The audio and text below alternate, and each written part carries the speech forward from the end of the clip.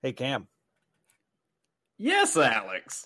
Hey, what's up, man? It's been a little while. Haven't talked to you in a bit. How you been doing? Doing well. It's about time you showed back up on this show. Yeah, well, I was gallivanting around Europe as you and Jeff documented. I was, checking out all the little neighborhoods around Rome. It was a lot of fun till we wound up in this. It was kind of a seedy neighborhood in Rome, and they're late at night and had all kinds of, looked like drug dealers and ladies of the night running around. Oh gosh. But you know what they call ladies of the night in Italy, right? No, I don't think so. Pastatoots. Jeff, come back! I'm back, baby.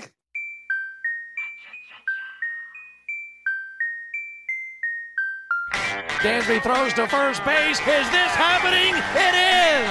The Atlanta Braves are world champions! Welcome to the Chatting Average Podcast, presented by Sports Drink. Here are your hosts, Cam Matthews and Alex Butler.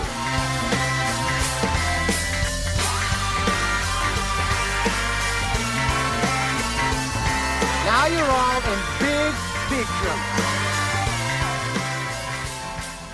Welcome to your friendly neighborhood Atlanta Braves podcast. Welcome to Chatting Average. I'm your host, Alex, back again, joined by my co-host, Mr. Cam Matthews. How you doing today, Cam? What? Shaking bacon. Oh man, not a whole lot. I find myself as intensely relaxed as I think I've ever been. Yeah, you had quite the time the past few weeks. Yeah, went on an adventure for a couple of weeks with the wife. Went and hopped around Europe. Just I don't know, and I come back to the States, and no one likes to wind down a big trip like that. You've had all this fun on the road. You don't want it to end, but it softens the blow a little bit when I come back and my favorite baseball team has forgotten how to lose. Yeah, it has been quite the week. Jeff and I hosted the show last week, and we got to talk about a 5-2 week for your Atlanta Braves, but Alex skips out on the show for 2 weeks, gallivants all around Europe, and then comes back and gets to talk about an undefeated week. I guess I need to go on more vacations. And if you want to help them back, go to patreon.com/chattingaverage. Were you saying that same thing? I was about to say, and to help Alex go on more vacations, become a patron at patreon.com. Oh, boy.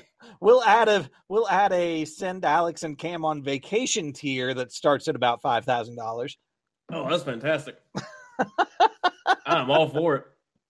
Oh man, or, help pay Cam's new mortgage. Oh yeah, you got one of those now. That's fun. Oh yeah, very fun. But yeah, it was a hell of a trip. It was a lot of fun to be able to disconnect from the entire world and be in a place where no one could. Well, most people weren't speaking the language I was speaking. I always enjoy that because it's like you can be in a giant crowd of people, but it's almost like you're invisible. Like you and whoever you're with can have whatever conversation, and no one around you is going to know anything about what you're talking about, which makes people watching really fun over there. How much weight did you gain on this trip? Ooh, boy. I feel like I am wearing like an inner tube life preserver. Oh no. Which have you just been like carb loading? Well, let me ask you this: like, how much like fish did you eat over there? A little bit here and there, not a ton actually. Okay. But I did try to, wherever we were at the time, try to get something local. So tried a lot of Italian and Greek food, which was a lot of fun. Low-key, my favorite part of the trip, though, was we connected through Vienna, Austria. And so we had long layovers each way, and we got to leave the airport and go like hang out in a beer garden in downtown Vienna until our next flight. And that part of the world is just the coolest place to me. I got to go there to southern Germany and Austria as a kid, and that's a place. If I disappear, that might be where you want to check. Got it. Noted. I mean, leave it to the people that invented beer to create a city that I absolutely love. So I'm assuming that traveling, and because you and I really have not talked about your trip at all. Like I know, like you sent us some pictures in the group chat, and kept us updated on things and whatnot, while you were gone. But you and I really haven't talked one-on-one about your trip, because I was trying to save that for this episode. So I'm assuming that as far as like traveling and everything goes, traveling was smooth. Fairly smooth. Got a little hairy on the way back because our final flight into Atlanta, we pulled away from the gate and we're taxiing and we're about to take off. And then the captain gets on the speaker and says, "Oh, one of our computers went down, so we've got to go back to the gate. You guys will be staying on the plane. We're just going to swap out this computer." I'm like, okay, well, why didn't we figure that out before we got like 25 feet from the runway? Well, to be fair, it's probably best that they figured it out 25 feet from the runway than 2,500 feet in the air. Right. That's very true. Very true. But it was a flight from JFK into Atlanta, which is like a 2-hour flight. But with the delays and then again having to wait on the tarmac in Atlanta, we were sitting on that plane for like 5 hours, which I didn't really care about because I didn't have anything to do that day. But my wife was turning around and hopping on a flight for a business trip literally so quickly that she couldn't go home first. Oh, gosh. Oh, yeah. Yeah. She went down to New Orleans for several days immediately after the trip. Really, she just needed a vacation from her vacation. Well, let's be perfectly honest here. From me. That's fair. That's fair. I mean, wouldn't you? Well, weren't these past 2 weeks refreshing? I enjoyed my time with Jeffrey. We had a grand old time here on the Chatting Average. It's always a good time with Jeffrey and Jeff, as always. Thanks for being our most reliable bullpen arm. That's it. I mean, what other podcasts out there? What other Braves baseball podcasts out there bring you content in which a man tries a moon pie for the very first time? I grew up in Chattanooga, so of course I've had moon pies, but right. Getting to live that moment with him was phenomenal. I loved every second of it. So good. It was like watching. Scott for Scots here. You ever want to grow new grass faster? Kind of like when you press the 2 times playback button on your podcast so you can speed through episodes. Except with Scott's Turf Builder Rapid Grass, you're speeding your way from a thin and damaged lawn to a thicker, stronger one in just weeks. Bit too fast, maybe slow it down, okay. Let's just go back to normal speed. Get a bag of Scott's Turf Builder Rapid Grass today. It grows grass 2 times faster than seed alone when applied at the new lawn rate, subject to proper care. Feed your lawn. Feed it. I'm Michael Judson Barry. And I'm Paris Nicholson. And we're both influencers. We're also your amazing hosts of The Social Dose, a fabulous new podcast where we serve your weekly dose of social's most important stories. It's like the yassification of news brought to you by us, Paris and Michael. Join us and special correspondents 3 times a week, every week. So listen to The Social Dose from Something Else and Sony Music Entertainment. Listen and follow on Apple Podcasts, Spotify, Amazon Music, Stitcher, or wherever you get your podcasts. And the RC Cola with it. Yes, it was like watching a baby bird leave the nest for the very first time. I felt like I was sitting on my front porch, drinking a cup of coffee and watching nature do its thing as Jeff ate a moon pie. Just fantastic content. Should have gotten like David Attenborough to narrate it. I could hear, we see the distinguished Southerner experiencing. Mr. Donahue opens the moon pie. Fantastic. So good. So good. So, I guess the required question then, of course, because you went to Italy, what was the best thing you ate while you were over there? Ooh, boy. Is there anything that just stands above and beyond? I didn't have anything bad. I really didn't. Literally everything was just like And it could have a lot to do with the fact that I'm on vacation and the fact that I'm in this unfamiliar setting that kind of made it seem better than it was, but it was all phenomenal. And the fact that you were drinking copious amounts of alcohol. We went through a good bit of wine. Good bit of wine on this trip. Oh, I have no doubt about that. So we spent about 2.5 days in Rome when we first got there, and then we got on the cruise on which we had the all you can drink premium package. Oh boy, that was an adventure. Like you do. But it was great. We were on Celebrity Cruise Lines, which was the first time we'd been on them. They were fantastic. We were on a ship of theirs that only launched in December of 2018, so it was pretty much a brand new ship. The ship was only about half full because they're still scaling back how many bookings they take because of COVID. So it was just... I certainly would not have complained about that. It was a recipe for perfection, man. Seriously, every step of the way. It was unbelievable. But yeah, got to... my wife found the place where they invented fettuccine Alfredo, and they make it tableside. Ooh. So we went there, and that was a pretty stellar meal. The hotel for the first couple of days we were in Rome, it was literally around the corner from the Pantheon. So, nice. So our first morning in Rome, we get up, we walk out of the hotel, we walk like 2 blocks, and there's this little place where it's like €5, basically $5. You get a coffee and a couple of croissants, and you're sitting right there in front of the Pantheon.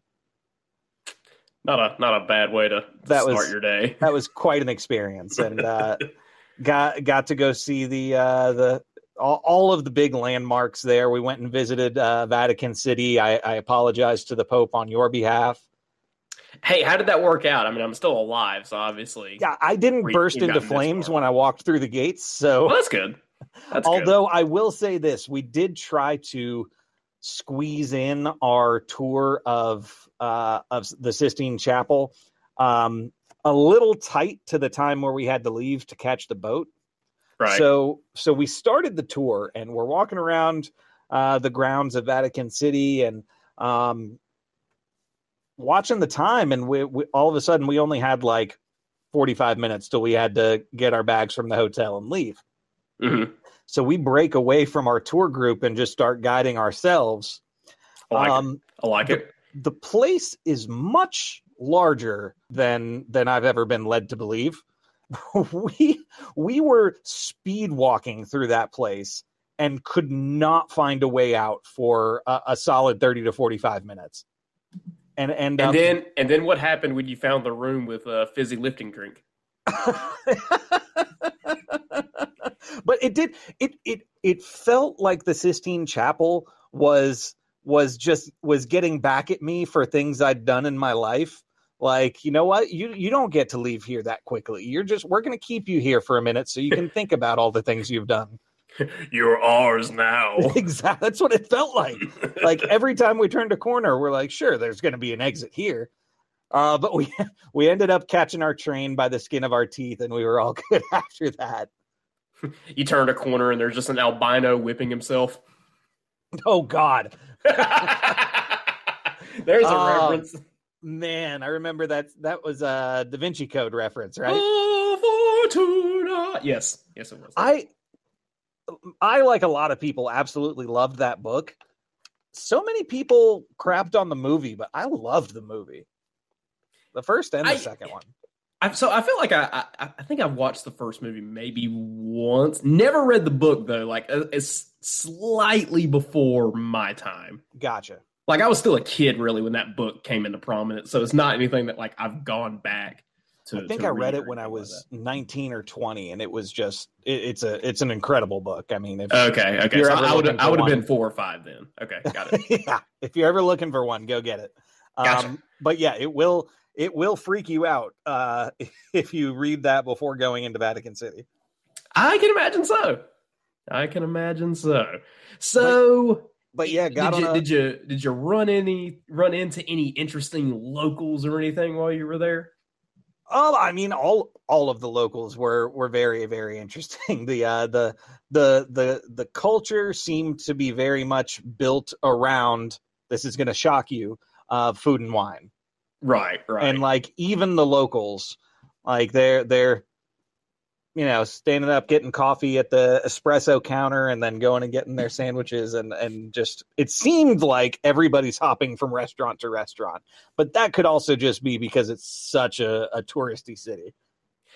Okay, so Megan and I are finishing up The Sopranos now. First time we've ever watched through it. So yes. So I got to know, did you at any point ever feel like you ran into like an old country gangster, like just an old world mob member that when you looked at him you said, that guy's done some things in his life? Anybody that walked by me in a suit, I kind of took a step to the side. That's fair. like if you're walking the streets of Rome at like 2 p.m. on a weekday and it's 95 degrees out and yet you're still in a 3-piece suit, even if you're not like affiliated with a mafia or anything, like I'm scared of you. If you were walking down the streets of Rome in a 3-piece suit in the middle of the afternoon, you have without a doubt cut someone's thumb off before. Like at the very least. We use a sock full of oranges because it doesn't leave a bruise. What? I don't know. Lord, Cam, do you have some stories to tell here? I don't know. That's like a Bing Crosby quote from Family Guy, so it's not actually a Bing Crosby quote. Anyway. But yeah, it was fantastic. We get on the boat, start going around the Greek islands. We went to Santorini, which is one of those places where every corner you turn looks like a postcard. It was incredible. Just brought back an entire suitcase full of like baklava and pasta and wine and limoncello and stuff like that. Very nice. Very nice. Yeah. How long did it take you to get through customs on the way back? Not too long. They didn't like pull us aside and go through our stuff or anything, but the line was pretty long at JFK, I must say. I can imagine so. And it was fun getting to JFK at 5 a.m. the next day to catch our flight back to Atlanta. Because one thing I didn't expect was to be sitting there indoors eating my breakfast and have pigeons flying around overhead. Well, that seems so like I'm taking a bite of my bagel while also dodging pigeon shit at 5:30 in the morning at JFK Airport. Quite the way to start your day. Oh yeah. To be fair, you probably would not be the first person to ever get pooped on at 5:30 in the morning in New York City. This is true. Yeah, I'd say so. Anyway, what happened while I was gone? What did I miss? Oh, decapitation, whole big thing. We had a funeral for a bird. To be expected. That poor bird had so many funerals. No, we had a couple of games in which I thought that the Braves season was over, and then we magically turned it on, and here we are. I actually got to go to the game today, and woo, was it a steamer out there. Buddy, I ain't gonna lie to you. The two games I'm talking about that I thought like season over was those two games we lost to Arizona while you were away. Uh-huh. I thought that was it. I thought we were done. I gotta say, it is exceptionally difficult to keep up with baseball that many time zones away, because like I want to say there were two games in one of the series that had the same score, but one like ended after midnight our time, so there were two games showing on the same day, and I didn't know what the hell I was looking at. What was in that wine? Because when you go onto ESPN.com, like on your phone, all the start times, all the finish times, all of that adjusts to the time zone that you're logging in from. Right. So whenever I'd look up the major league schedule for the day, it would be like Braves Rockies, 4:30 a.m. Oh, cool. Like a little breakfast baseball to start your day. Fun times. Well, it certainly sounds like you had a tremendous trip. I was certainly afraid that you were going to come back to the show acting all cultured and whatnot. No. I'm still me. Although I do own a fedora now. Art. Are you wearing it right now? I am not wearing it right now. I don't believe you. Although when we finally meet, the day that I drive up to North Carolina to come hang with you, I will be wearing it. Oh, dear God. I might have safari flaps on it by then. I do not know. Just as long as you have dice in your pocket. Always. At all times, Cam. But hey, that's enough about the last couple of weeks. What do you say we talk about some baseball from years past? Let's do it. All right. We are going to jump into This Week in Baseball History. As always, you can find these facts at nationalpastime.com. And the week we're going to be looking at is June 13th through the 19th. Our first fact comes to us from June 13th, 2012. Ted Barrett becomes the first Major League umpire to be behind the plate for 2 perfect games.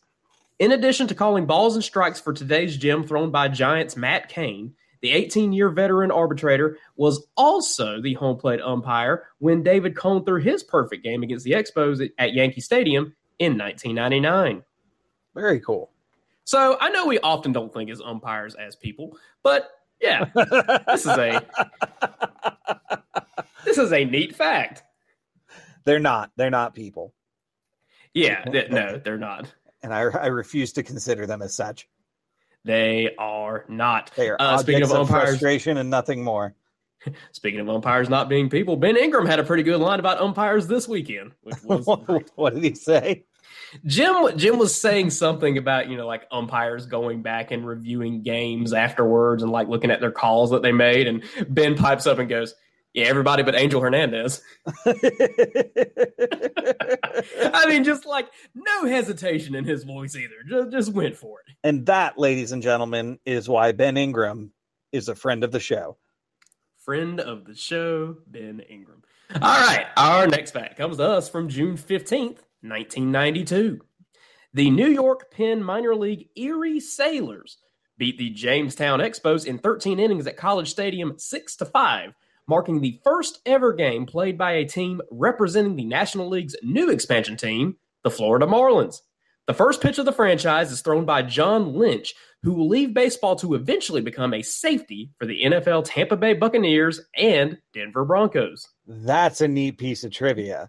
Yes, it is. So there's a good piece of bar trivia for you. But it was a few weeks ago where we talked about, we're getting into the neat history now of like the 30-year anniversary of expansion of the Rockies and the Marlins coming along. And so, we're getting a lot of neat facts about that whole process. And so the first fact we brought up a few weeks ago was about the radio station in Miami being chosen to be the original flagship station of the Marlins. But now here we get to talk about the very first game that their first minor league affiliate got to play, because there's another piece of a new franchise coming along is you have to select new minor league teams to go along with it.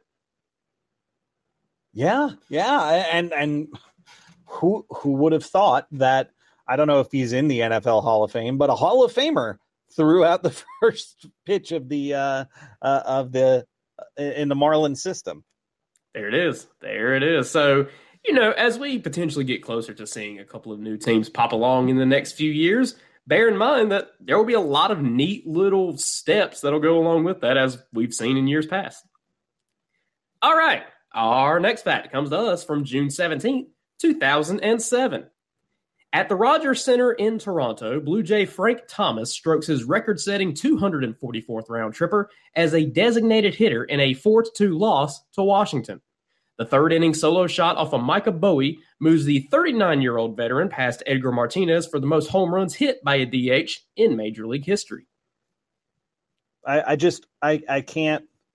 still can't do Frank Thomas Blue Jay.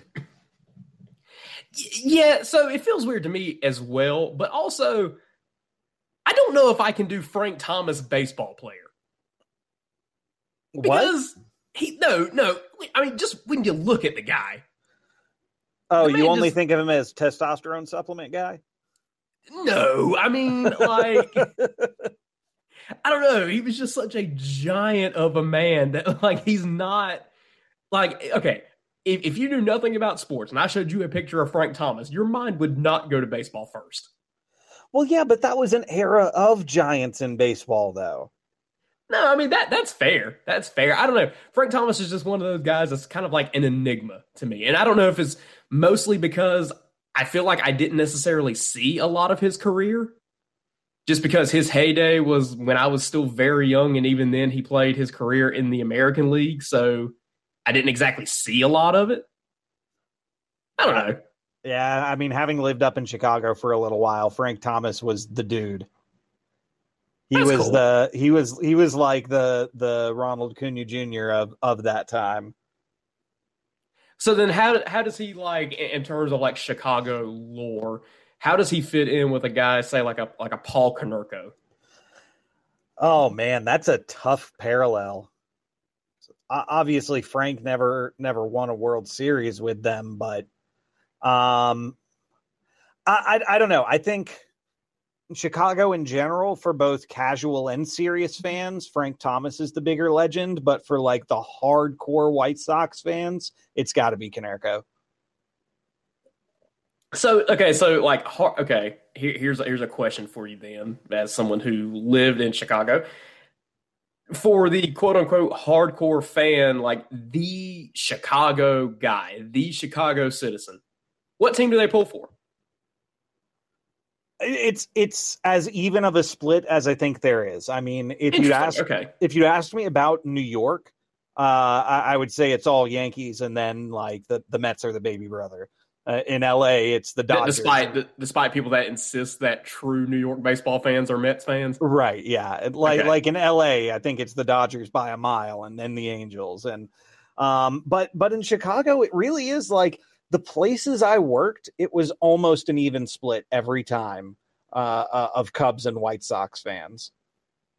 Interesting. And there is a real hatred between the two of them, by the way. Oh, I can see that. I could absolutely see that. Very cool. All right.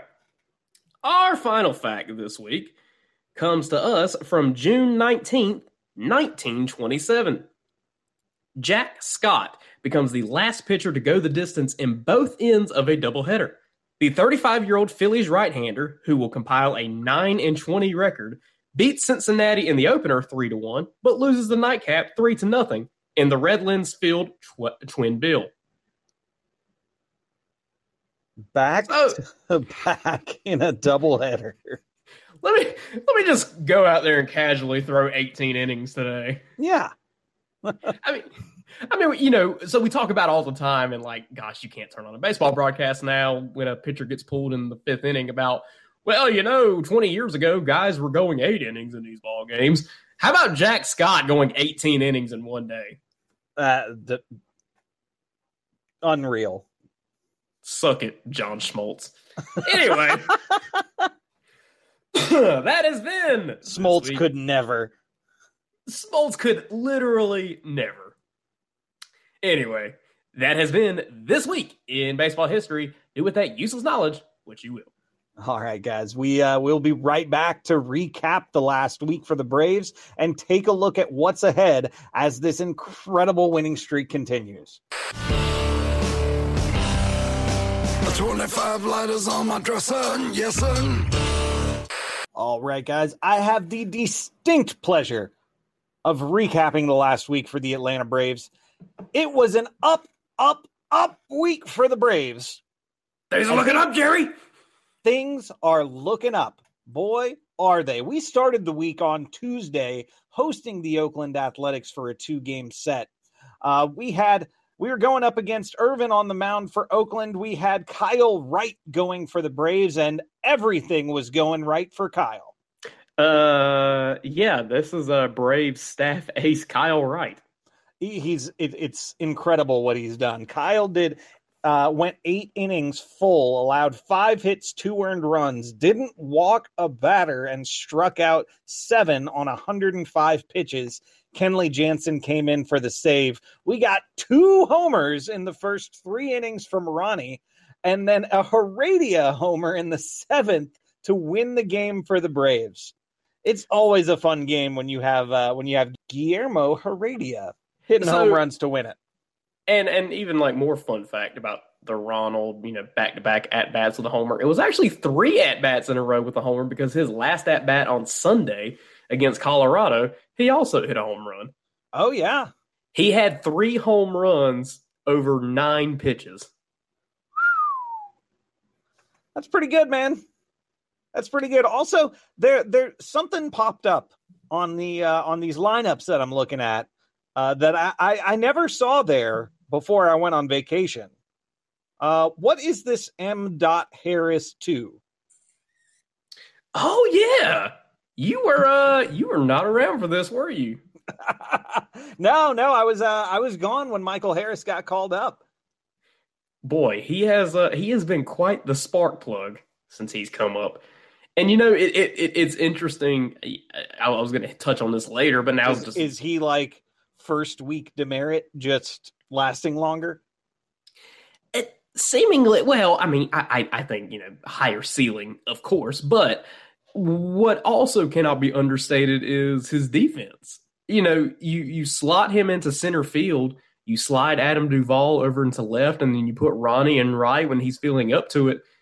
And suddenly your outfield looks a whole lot better when you don't have Ozuna roaming around out there, or you have so much.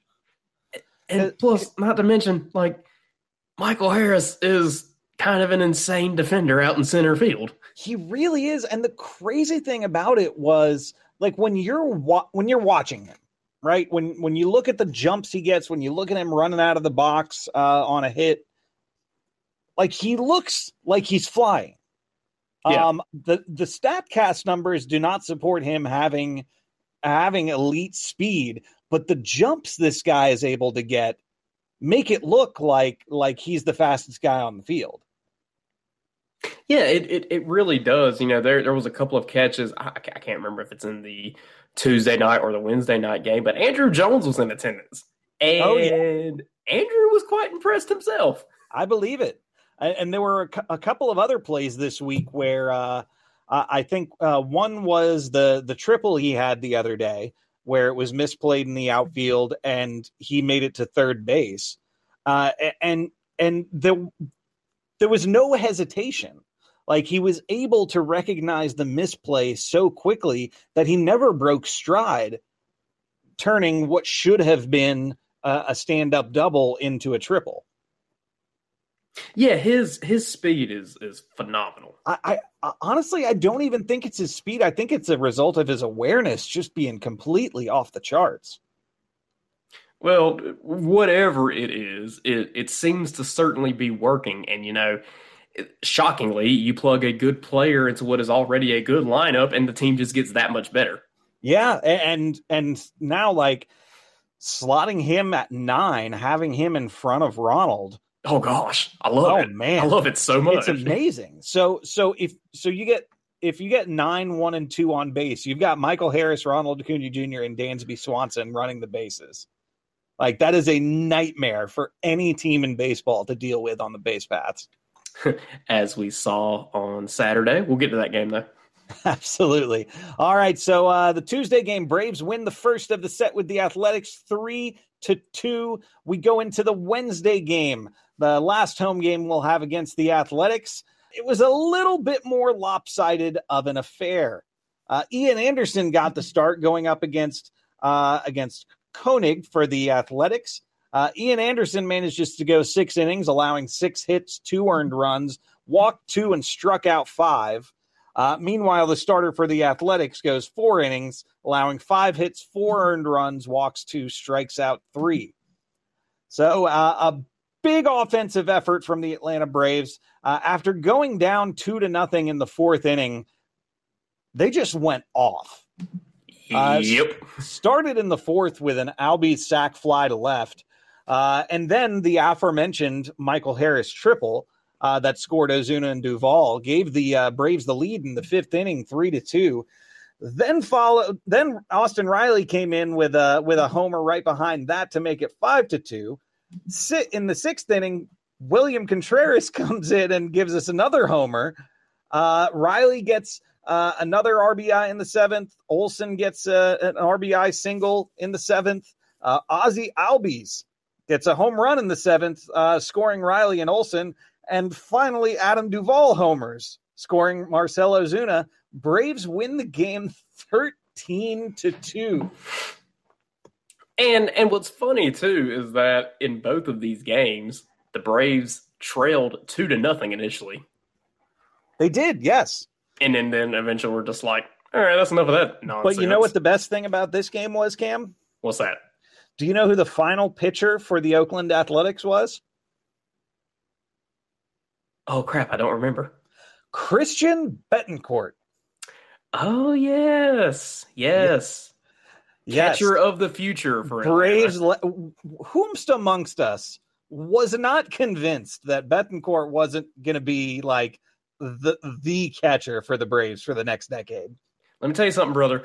The first game that I watched him in Atlanta, where he threw someone out at second, I thought, by God, we've got a winner. This is the guy. This is it.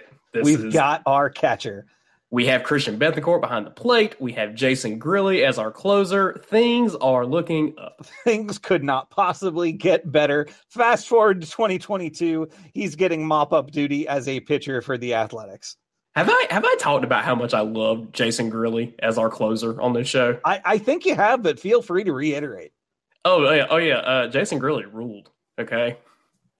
All like 7'3" of him standing on the mound, just staring in at batters. It was great. I liked him because I lived in Pittsburgh when he was playing there, and they sold a sandwich at PNC Park that was called the Closer, and it was a triple stack grilled cheese sandwich with like 6 different kinds of cheese. It was amazing. Grilly cheese was right there. It was right there. Well, they were already selling the Grilly cheese shirts. So did you sell the sandwich? Okay, never mind. Next game. I'm gonna end up getting mad about something that happened in like 2012, and I just can't. About a sandwich from 10 years ago. about a sandwich in Pittsburgh, yes. All right. Well, speaking of Pittsburgh, we came back on Thursday to start a 4-game home set to wrap up this homestand against the Pittsburgh Pirates. Max Fried towed the rubber for the first game for the Braves and managed to go 6 innings, allowing only 1 earned run, not walking anybody, and striking out 8. Brubaker went for the Pirates, went 7 innings, allowed 3 earned runs, walked 2, and struck out 7. The offense came early, but not terribly often. It was a low-scoring affair. Adam Duvall gets an RBI single in the 2nd inning. Swanson and d'Arnaud get RBI hits in the 3rd, and the Braves win 3-1. Only run that the Pirates were able to tack on was a Sawinski homer to right in the 4th inning, but really we were able to keep the what little offense the Pirates had at bay. Have we traded for Brian Reynolds yet? Like, is he just staying with us now? Yeah. Why isn't he a Brave? He should absolutely be a Brave. The only guy that did anything, it seemed like, this entire series was Brian Reynolds. And don't let his like 232 batting average fool you. No, either, because this guy. I would be very happy with a left to right outfield of Reynolds, Harris, and Acuna. Oh, absolutely. Heck, I would settle for Reynolds, Harris, and Duvall with Acuna as DH. That would be fine too. Let's having some fun, okay? All right, so the Braves win their 3rd of the week, go up a 3-1 win against the Pirates. Coming back for the Friday game against the Pirates, Spencer Strider gets the start for the Braves. Spencer Strider. That's another thing that seems to have happened while I was away. Strider seems to have really locked down that 5th starter spot. Yeah, turns out that 100-mile-an-hour gas, that'll play pretty good actually across 4 or 5 innings. That plays. In the Friday game, Spencer Strider went 5 2/3, didn't allow an earned run, did walk 1, but struck out 8. So a pretty good outing for Spencer, considering I don't think they consider him stretched out yet. The Braves got the scoring started in the third with a Dansby Swanson home run. This guys, Dansby Swanson is good. I think that needs to be said. There was a lot of doubt about how good Dansby Swanson was early in the season, but my goodness, has this kid figured it out? Good for him. Hope he gets a nice contract. Yeah, I don't know if he can keep this up till the end of the season. He's going to get absolutely paid. But I think we've seen enough Dansby Swanson to know that we're probably due for a little slump here sometime soon. Would you say he gots to get paid? Ooh, he gots to get paid. There's a fun little nugget. And Albies comes back in the fourth with a RBI double, and then in the fifth, Olsen has an RBI single, putting the Braves up 4-0. The Pirates fight back, get 2 runs in the 8th, but that is it. And the final is 4-2. Braves win again. Gotta love it. So this is now 9 in a row. That makes 9 in a row. 9 times. So the Saturday game was a little tough to watch. It didn't look like it was going very well for the Braves. Both teams put up 2 runs in the first inning, and then there wasn't a ton of scoring after that until the Pirates came back in the 5th and plated 2 more runs. So after 5, Pirates were up 4-2, and we were getting a little bit nervous about our winning streak, just a little bit. Just a tad, but I will say, Pirates go up 2-0 in the top of the first inning, and then Ronald comes up and immediately cuts the deficit in half. You gotta love it. Pirates go up on a Reynolds homer and a Vogelbach homer in the first, 2-0. Braves come back in the bottom of the first, get an Acuna homer and a Riley homer to tie the game. So the first inning was like extended batting practice, it seemed like. Yeah, it certainly seemed that way. And I feel like this was like the most that Vogelbach did all series against us. Unless you ask the umpires, because he was having lots of conversations with them, it seemed like. Yes, we call this the Kyle Schwarber effect. If you just argue every ball and strike, your odds aren't very good, but you'll probably get more than average calls. If I don't know what a ball and strike is, and who say that the umpires do? Exactly. So Charlie Morton got the start, had kind of a rocky outing while also setting a personal record. Yeah. Which is a very odd thing. That's just like playing the Pirates in a nutshell. Like, sure. Yeah, they banged me up a little bit, but I also set my own personal strikeout record. Charlie went 6 innings, allowing 5 hits and 4 earned runs, walked 1 batter, struck out 12 for a new career high in single game strikeouts. I don't know. It was the tough to watch Charlie Morton that was pitching on Saturday. It really was. And it wasn't until he got pulled and they mentioned it that I even realized how many strikeouts he had. Yeah, well, and another cool tidbit of this game as well is that this was Charlie Morton's first start in his career against Pittsburgh, and so I didn't think about that. So he has now started against every major league team in his career. Oh, is that the only one he was missing? That was the only one he was missing. Oh, very cool. Cool. Yeah, very neat. All right, so the Braves end up come back in the 7th. They had a 7th inning to remember. So it starts on a Michael Harris single to center, scoring Ozuna and Duvall.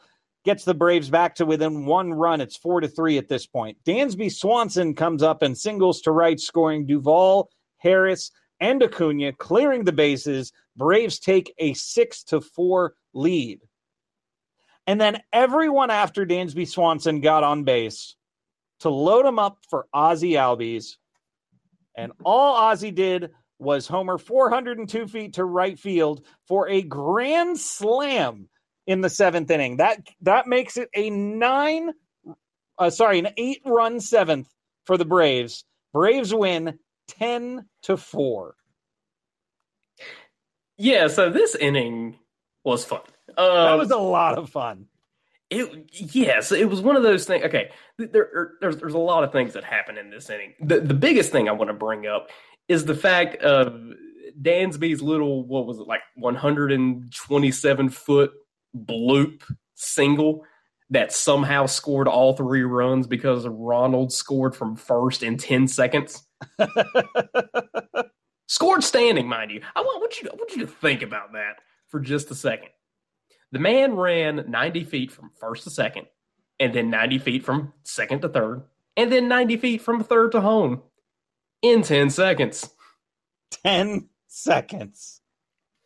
270 feet, 10 seconds. He scored so fast that they never actually put a camera on him running, and nobody actually realized he was about to score until the relay made its way into the infield, and the cutoff man turned around and realized, crap, Ronald Acuna is already halfway to home. Surely, as that ball's in the air to the cutoff man, the cutoff guy's thinking, oh, there's no way he's even trying to score. Nope. And yet, he does. Fantastic stuff. Just such a fun inning. I feel like that has to be Ozzy's, 3rd, 4th grand slam of his career? I think it was his 5th, if I'm not mistaken. Wow, that's awesome. Yeah, he's a dude with the bases loaded. He's one of those guys you want up there. Even though sometimes it seems like he'll swing at just about anything, and sometimes he will. With the bases juiced, I feel pretty good with Ozzy up there. Well, and even more importantly, he hit it left-handed too, which is always fun to see. Oh yeah, exactly. You almost expect it out of him right-handed, but lefty, that's a lot of fun. All right, so the Braves extend their winning streak to 10 games with the 10-4 victory on Saturday against the Pirates. Come back to try to seal the sweep against the Pirates on Sunday. Got Kyle Wright back on the mound, going up against the slowest pitcher in the history of baseball, I'm convinced. I was at the game today, and Jose Quintana, I'm positive there's never been a pitcher that moves slower than him. It's insane. And it didn't help that he threw 60 pitches in the first 2 innings today. Yeah, the first couple of innings did drag just a tad. Brutal. It an hour into the game, we were 1 batter into the second. remember when Jose Quintana convinced everybody he was an ace? You remember when Jose Quintana was gonna get traded to the Braves for Ozzy Albies, and then for some reason the deal fell through? Thank God. Woo! Dodged a bullet there. You ain't lying. Goodness. All right, so Kyle Wright didn't have his very best stuff today, but he was good enough. We got the battling Kyle Wright today. He went 6 innings, allowing 3 earned runs, walked 2, and struck out 7. But stuck with it because the Braves were able to give him an early lead, and he helped them to keep that. Quintana, on the other hand, goes 5 innings, allowing 4 earned runs, walking 1, and striking out 4. And it was another day where we got off to the races very early. In the 2nd inning, we start the scoring with William Contreras hitting a 420-foot bomb off the foul pole in left field to give the Braves a 1-0 lead. William Contreras cannot be stopped. He is what you call a mad lad. He really the guy's hitting 292. And I think there's only one catcher in the league. I think his brother is actually the only catcher in the league with more home runs than him. Has Contreras William has 9, Wilson has 10, but Wilson plays every single day. Right. And so this was Contreras' 2nd day in a row playing. And so it does sound like that Contreras and d'Arnaud are going to start playing back-to-back days to alternate. Well, we're kind of in a little bit of a tough spot with the catchers right now because Travis is not hitting very well at the moment.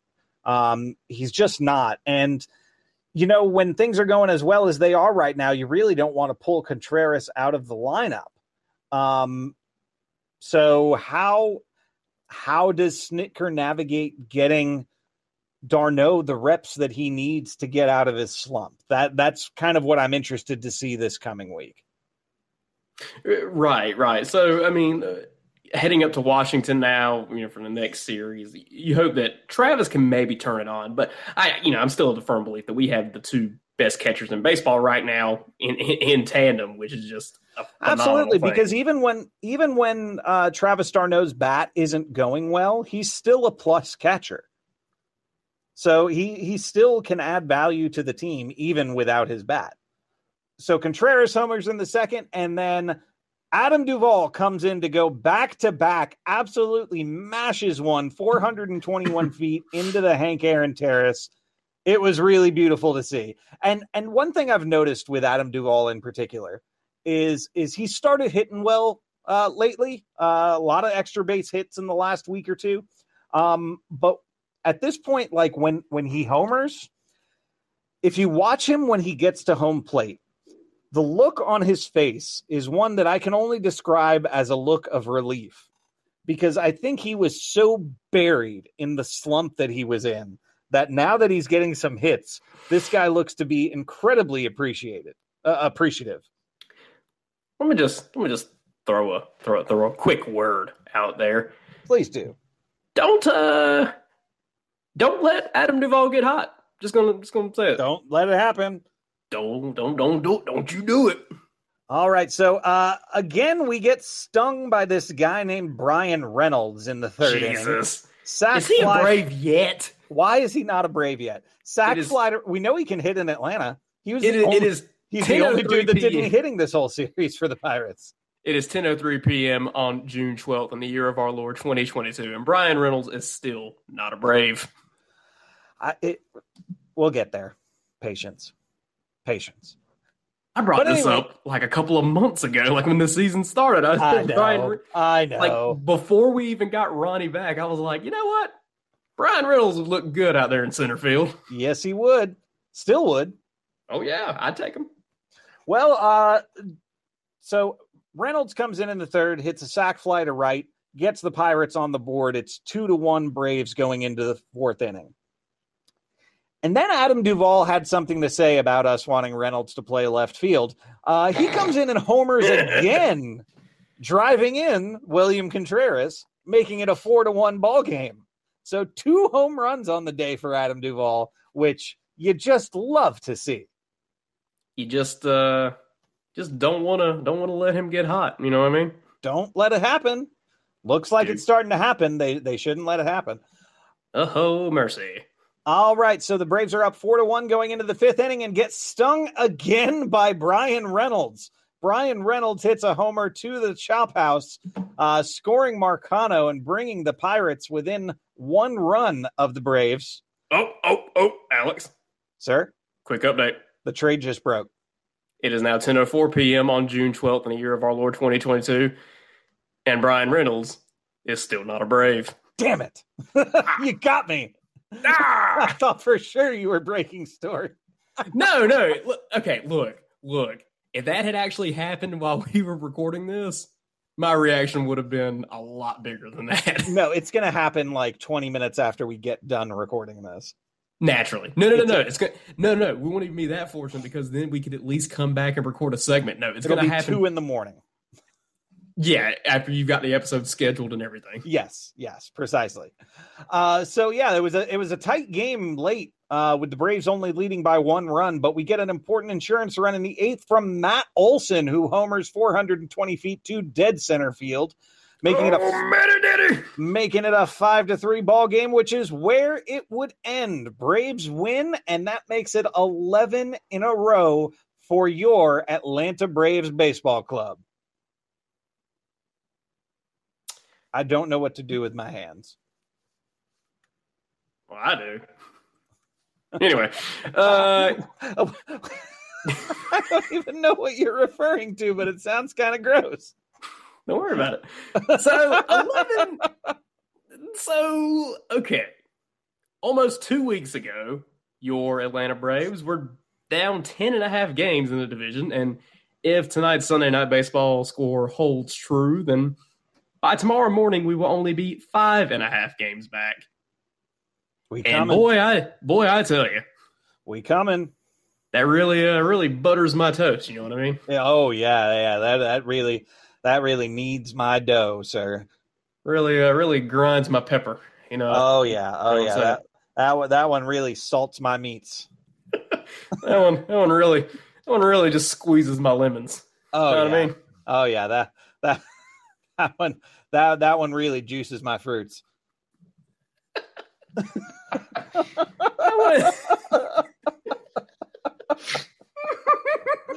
one really just smothers and covers my hash browns. You know, Somewhere a single tear of joy rolls down the face of Dunna. He listens to our show. I don't know. He should though.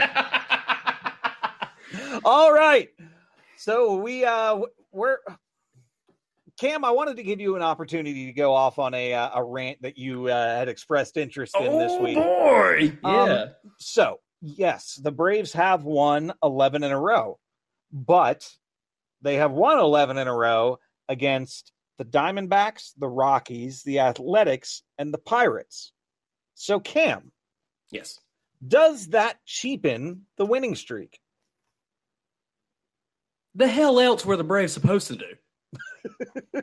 There are so many arguments in sports that I absolutely cannot stand. And one of them is, oh, well, they haven't played anybody.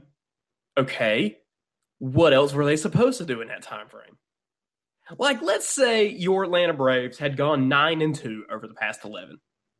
Or they had gone, I don't know, 8-3, 7-4. What is the point that you quit talking about the quality of opponents that they faced? Yes, they faced some bad teams, but they also went 11-0, which is what a good team theoretically should do. In fact, most good teams won't even do that much. I don't know. I'm so tired of that argument about strength of schedule and everything else. A good team will go out and beat the teams that they should, and that is what the Braves have done. And I mean, you should receive praise for doing what you're supposed to do. I mean, if you go to work and you do everything you're supposed to do, you get paid. So, correct. So that's what the Braves are doing. They're going to work every single day. They're doing what they're supposed to do right now, and they are reaping the rewards. And the stretch, luckily for us, seems to continue for another week because we have a series at Washington and a series at the Chicago Cubs coming up this week. On Monday, we are in Washington for a 7:05 start with Ian Anderson going up against Josiah Gray. On Tuesday, another 7:05 start with Max Fried coming up against the returning Steven Strasburg. On Wednesday, yet another 7:05 start with Spencer Strider on the mound up against Eric Fetty for the Nationals, and that will do it. Thursday's an off day for the Braves, and they get into Chicago on Friday, where Charlie Morton takes on Keegan Thompson. Saturday's a 2:20 start with Kyle Wright up on the mound against Justin Steele, and on Sunday, another 2:20 start. We have Ian Anderson going up against Kyle Hendricks. So another set of 6 games that realistically the Braves should feast on. What day did you say that we're facing the returning Steven Strasburg? Tuesday the 14th.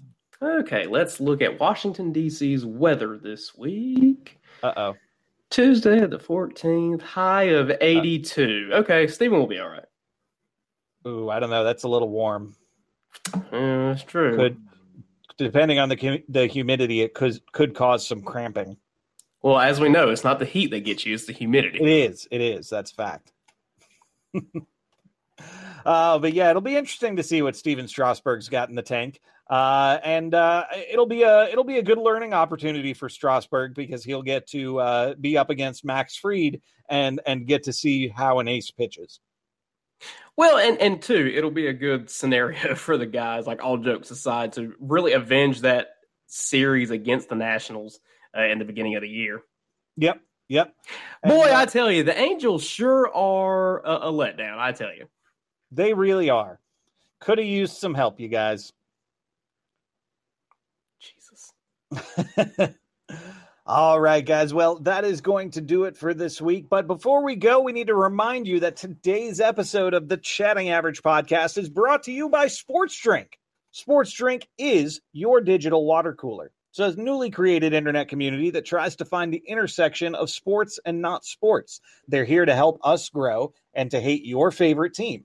Rising tide lifts all boats, so go check them out online or on social. Go to sportsdrink.org or open up Instagram and type in at SPRTSDRNK, spelled just like sports drink, but without the vowels. All we ask is that you close the door behind you. We are not trying to let the funk out. Cam? Yes, Alex. You didn't let the funk out while I was away, did you? Oh, I don't know. I had some rough meals while you were gone. I funked up the whole Mediterranean. I can imagine so. Boy, the Angels sure do suck. Yes, the Angels suck, and more on that next week when we come back with another brand new episode of the Chatting Average podcast. So for Cam Matthews, my name's Alex. We'll see y'all next week. Bye.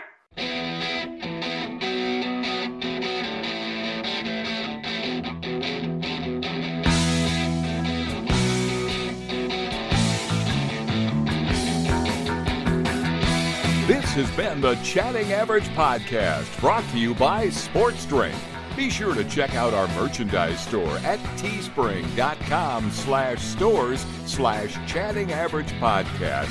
And please consider becoming a patron of our show at patreon.com/Chatting Average. We'll see you next week for another brand new episode.